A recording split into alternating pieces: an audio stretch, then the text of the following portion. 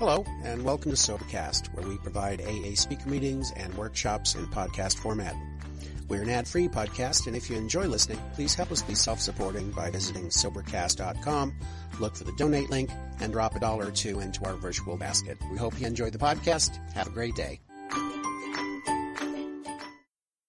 Hi, my name is Johnny. I'm an alcoholic. Really glad to be with you guys. I'm glad that you guys all showed up. Do a 12-step call on me. Thanks for asking me to do something. It's a big honor. Like, I'm different than John, who just did such an eloquent job of talking about alcoholism, where, I love to talk, whereas he doesn't, but it's the same thing. It's ego. It's just the flip side of exactly the same coin, and there's a great deal to talk about when we talk about ego.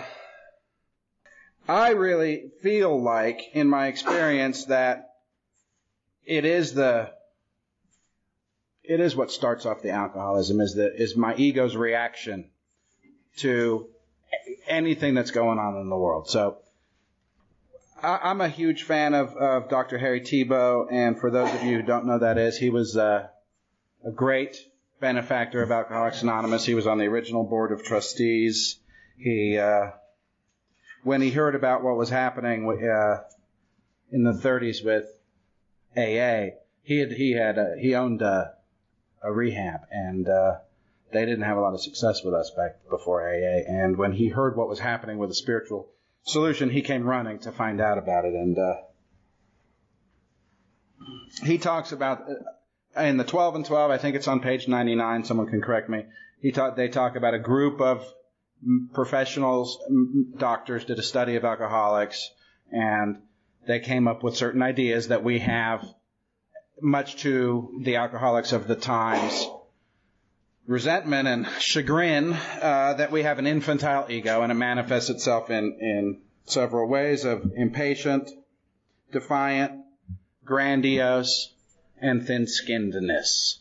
And that pretty much, that every alcoholic in recovery, with the guys, and he was checking on the guys with the most time at the time, which was not that much, a couple of years sober, that they all had an infantile ego, that they all reacted. You see that? My ego's an instant reactor to what my eyes perceive and what my ears perceive. There's an instant reaction inside of me. Like, typically when someone, say, for instance, if I'm at a meeting and someone mentions my name from the podium, I feel in the sides of my chest an immediate physical body reaction, and I attribute that to be my ego. The moment someone says something either for Johnny or against Johnny, there's an instant reaction inside of me. And I feel it in my body, and my body's feeling sends a signal to my brain to start forming opinions about what they just said. And now I'm in alcoholism. This is how it works for me. So to talk about the way defiance is the outstanding characteristic of every alcoholic, and I really identify with that. It's appropriate that I'm speaking on this topic because, I'm an extremely arrogant guy, and at least I look like it to the outside world, because that arrogance is very surface level stuff. We could go on for a long time talking about this. So someone, a very close friend in AA of mine this week, accused me of having NPD, which is narcissistic personality disorder, and I didn't know that much about it. But, I without having to Google it, I couldn't argue with them. So I walk around like I'm puffed up, like I'm important, and there's an underlying idea that any room I walk into, I'm going to be the most important guy in the room. And I know that that's insane and not real, and I never think that thought, but it's just going on below the level of my consciousness. This is grandiosity. And grandiosity and defiance work together. Like there's this assumption. There's these assumptions that I already have with my character that I brought to Alcoholics Anonymous when I approach a situation. I was having a conversation just before the meeting, and someone mentioned something about Cleveland and the first groups there and the Oxford group, and I couldn't just hear what he was saying. I had to start telling him what I knew about, Bookman and the Oxford group. And I never have the thought, I'm going to show this guy how smart I am and how important I am. It's already too late. I'm not with God. It's already coming. It's already out. And he probably walks away either going, wow, that guy knows a lot about this, or wow, that guy's a jerk. Doesn't matter. I walk away going, man, look how you act. And so now that ego got me. And it sets off. That's what fires up my alcoholism, because now I'm starting to self-talk about how I behaved with another person. And it all was fueled by ego. So the defiance fuels who I am. Like I was sharing on Tuesday night, and I heard Robbie, who's a member of the men's group, the Monday men's group, say it, and I totally identify. Like, I can't listen to mainstream music because everybody listens to that, and I have to defy that. Like, whatever it is, I go to the bank, I need to be special all the time. I need to be just a little different than you, so I'm going to now, this is what's affecting a character, right? This is what a character is. I'm starting to make every decision in my life based on the fact that I need to be a little better and a little different than you. I'm creating a man without a power. I'm creating a man with me. And this has nothing to do with my drinking. Like, this is before I ever drank. So now, by the time I get a bottle of booze in front of me, I'm already pretending to be this person that I have no idea who it is, and I wake up and I got to bolster this person, and I can't do it.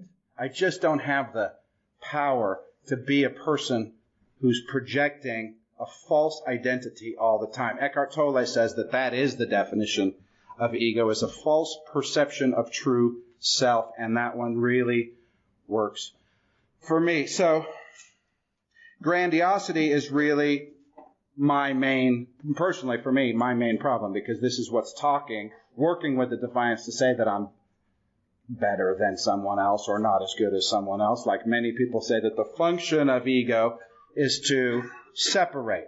And I guess if we were across the street at the Buddhist Center, that's what they would suggest, because what the spiritual truth is, that we are all so one. We are all connected, that there's all oneness.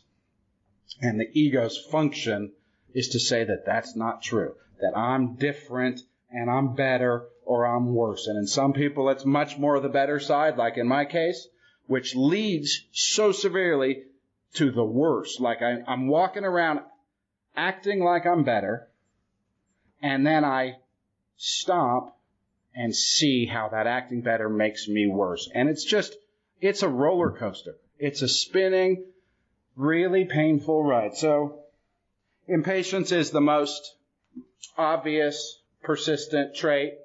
Like you can see it in line for yourself. Like for me, like at the supermarket, I come around the corner with my last item in the cart, and when I just walked past all the checkout lines, they were pretty much empty. Now they're all full and long, and I mean, talk about restless, irritable discontent. Where am I going? It doesn't matter. I think I got somewhere important to be. The truth is, I'm obviously going home because I have my groceries. So I'm just going to unpack the groceries, but I'm always in a big hurry to do that. I can't wait for anything, and this is so deep and painful. So now these three things can team up to actually completely defeat a life, because I'm too defiant to do what you do. Like the people that succeed in this world, I'm not doing what they have to do. I don't have to do what they have to do, because grandiosity is in the background telling me that I'm going to be getting all the cash and prizes and hot chicks or whatever it is that the world has to offer, because I'm me and I I don't have to do anything like you do. And impatience doesn't want to have to do any of the work. Like, they say the grass is always greener because they water and mow it. And I don't have time to water and mow it. I just want it to be really nice right now. And all of this is teaming up to stop me from doing anything. So now I really can't go out in the world and start something small and have any kind of intestinal fortitude to watch it build and grow. So, like I said, this is so deep running, so deep rooted, so many facets. So many facets of ego. It's hard to just even define the term. If we look at what Dr. Tiebout is talking about, it has nothing to do with where the term originally came from, which is from Freudian psychology, and the ego is the great thing. It's this balancer that sits between total selfishness and total selflessness to keep the whole human being running in middle ground. Well, I'm an alcoholic. There is no middle ground for me. It's like my life is like a go-kart, which, you're never kind of pushing the gas in a go-kart. It's either pedal to the metal or all the way on the brakes, and that's really my experience. So the ego factors are extremely important. I spend a lot of time in Tiebout, and it's very hard to read alone. Like, I'm always going through it with other guys. I'll grab anybody. Like, anybody at meetings that wants to go through it, I say, come, let's read it, because A, I'm selfish, and B, I'm giving. Like, I want to help people. Like, this is where the joy comes, and it's obviously we'll hear all about that in step 12. So I think that encapsulates it. This is my, nemesis. Tiebout writes, ego is the arch enemy of sobriety. And the present moment, right now, and now means now, is the arch enemy of the ego.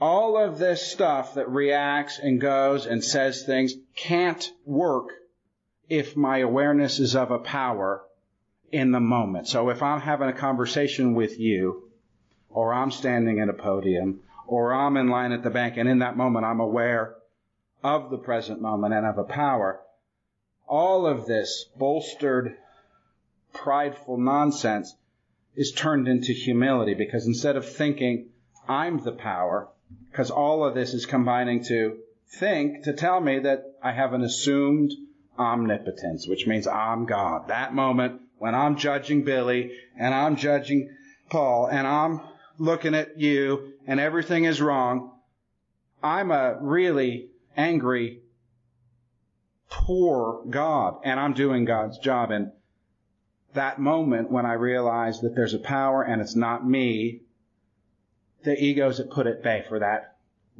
right now. And humility, which is the base principle of this entire program, is brought up, and I don't react like that. I can actually listen to what you have to say instead of just waiting till you finish to talk. And these ego factors are put at bay because God is God, and that's His job, and I stopped doing it. So thanks for letting me share. Thank you. Just feel free to pass them up while we're going if you have more. It says Johnny Ego on this. Please talk about the marvelous recuperative power of the ego. Oh, okay. Yeah, that's my favorite.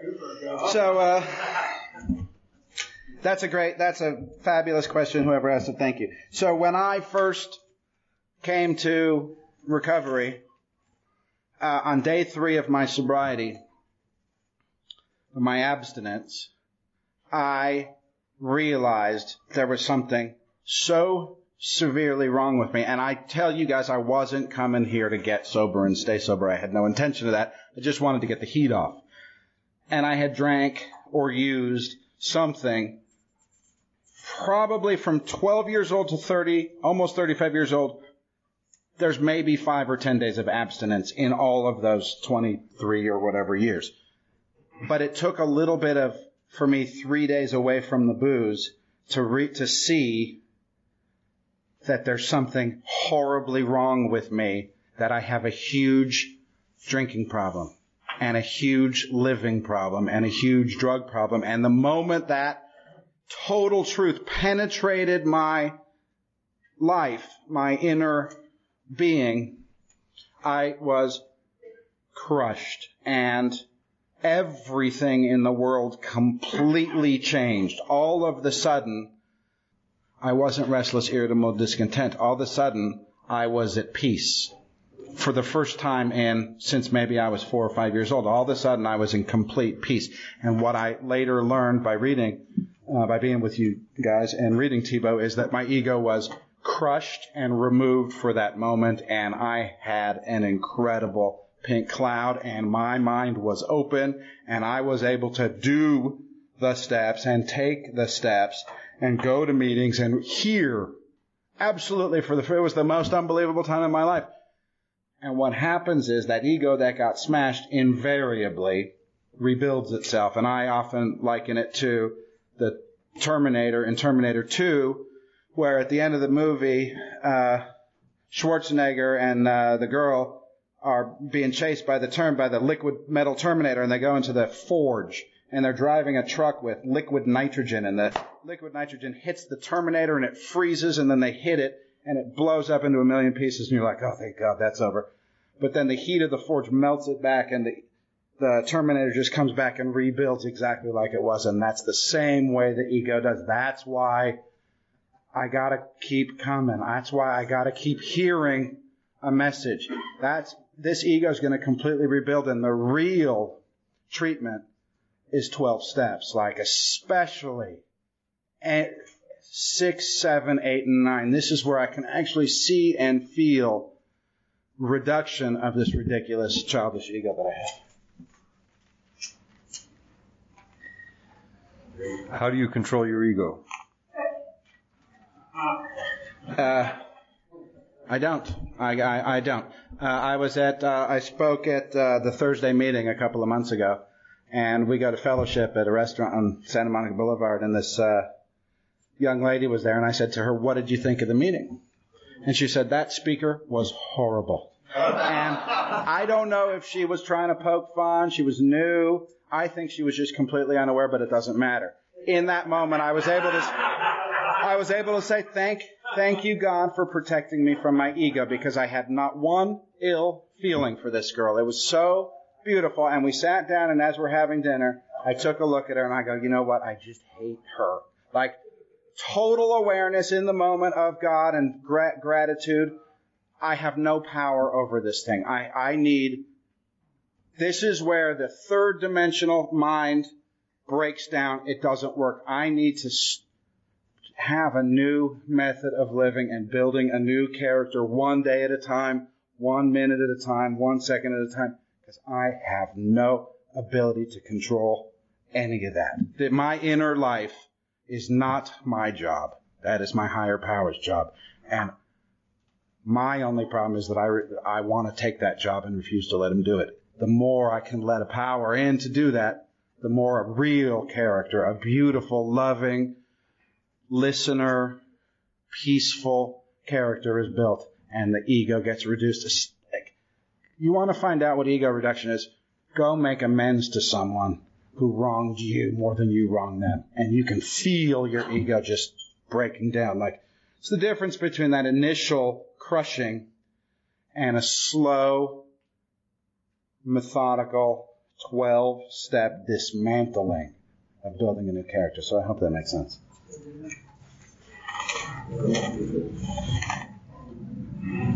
I think you just did that one, didn't you? Yes. Can ego manifest itself as a spiritual awakening or spiritual fitness? Can ego manifest itself as a spiritual awakening or spiritual fitness? Yeah, Astrid's sponsor came and spoke at the Saturday night meeting, and he said it real well, that his sponsor told him that there's going to be a kind of time in his life when his biggest problem is spiritual pride. And this is a trap for me and for all of us. Like,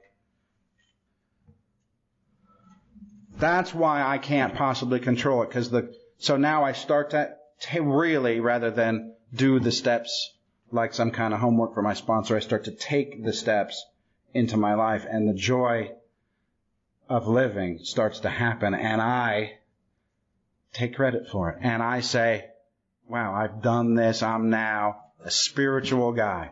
And then someone says something to me, and I am coming at them with the answer to their problem, and they did not ask me for my advice. Now, I think, again, it's a false sense of true self. I think I'm bigger than I am because I've been given a gift. And that's what grace is, an undeserved gift. So now I'm living in grace, taking credit for it, and it's over. And spiritual pride is not fun and not pretty, and hurts me if I'm the one that's conveying it way more than it hurts anybody in the blast radius of my alcoholism.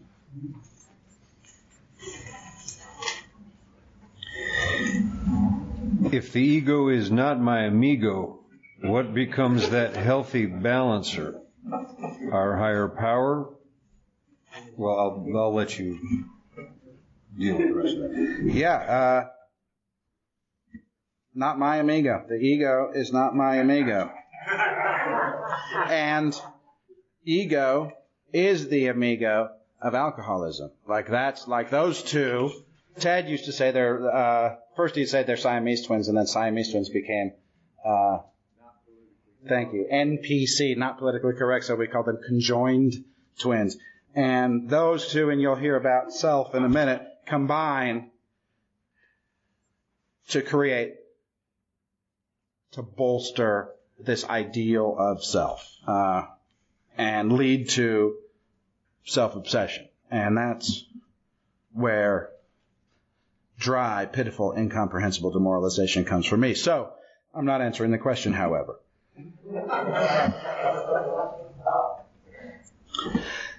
Again, as I said, when we define ego around here, we're not talking about what lives between the id and the superego. We're talking about an infantile ego, like a little baby. Like when I go to the bank and there's a big line, there's some part of me that believes they're all online against me. Like that there was a conspiracy to turn that light red because I'm in a hurry. It doesn't talk to me like that, but this is the inner experience, this frustration that happens. If you think about what a parent who's pushing a shopping cart and they have a small child and they walk down the toy aisle and the kid is able to grab a squirt gun and say, mine, because that's me, right? Mine, like mine. The parent says, oh, honey, I love you, but you can't have that. Like, the reaction from the 2-year-old is me. Like, that's how I'm reacting. This is an infantile reaction. It's not socially acceptable for me to just start laying down on the ground and pounding and kicking and screaming and crying, which is kind of what I'd like to do. Like, I'm sure the store manager would probably give me anything I wanted to stop me because I'm scaring the other customers at Ralph's. So there is no healthy balance. Like, there's no compromise with the ego. Like, this is the constant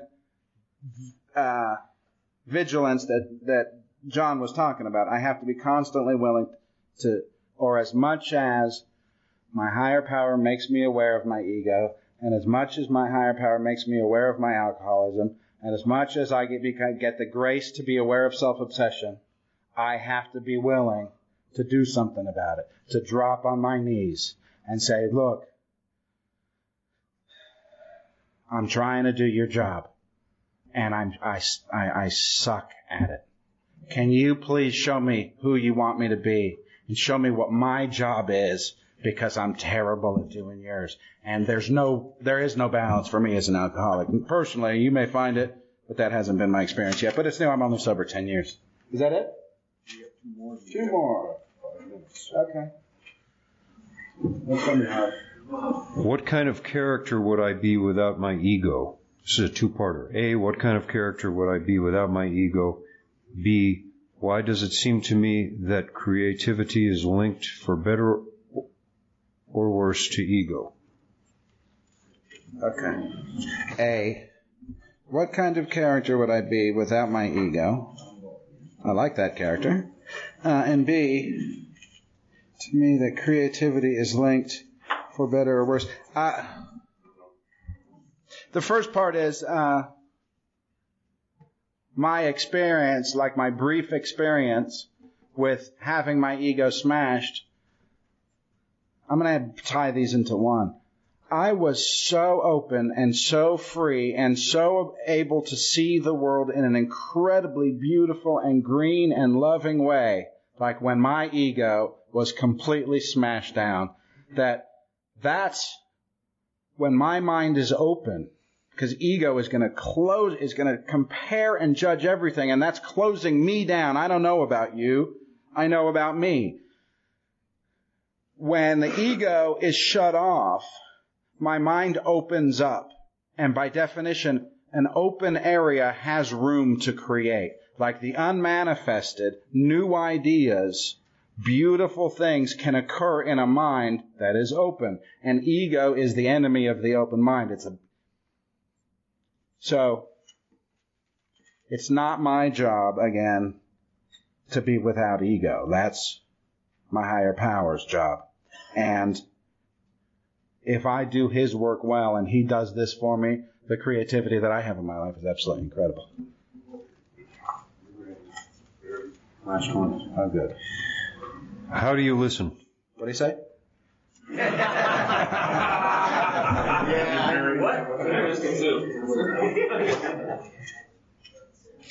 Not very well. No, it's really interesting. Like, I really learned to listen for the first time when I was first getting sober, like because of that experience that I had. I was in a Jewish rehab and I didn't know anything about Judaism other than it was neurotic and painful. Before I went into this place, and every morning we'd get up at 6 a.m. and study Torah. And I had no idea I had heard that word, so I didn't know anything. And the teachers would have us study it and read it and then talk about how it affects our life today or really in the immediate past. And this was a new thing for me. So this is where the ego benefited me because I wanted to be heard by all the other important alcoholics in the rehab I was in. So I would try to say something interesting. And by trying to say something interesting, I had to really listen to the reading and really think about what was being said. And then I would go to meetings and listen to the speaker. I don't know how it happened. I could start to hear something.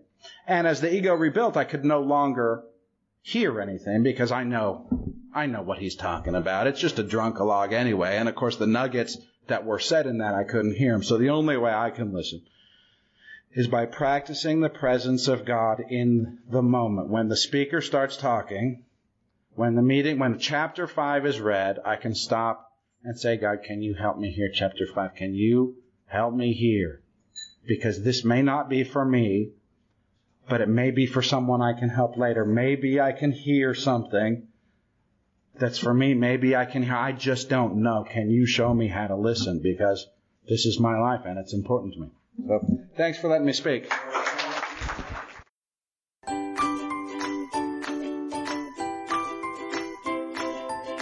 Thanks for listening. I hope you enjoyed the podcast. Sobercast is ad-free, and we'd like your help in order to keep it that way. So if you'd like to help us be self-supporting by pledging $1 or $2 a month, visit Sobercast.com and look for the donate links. Thank you very much.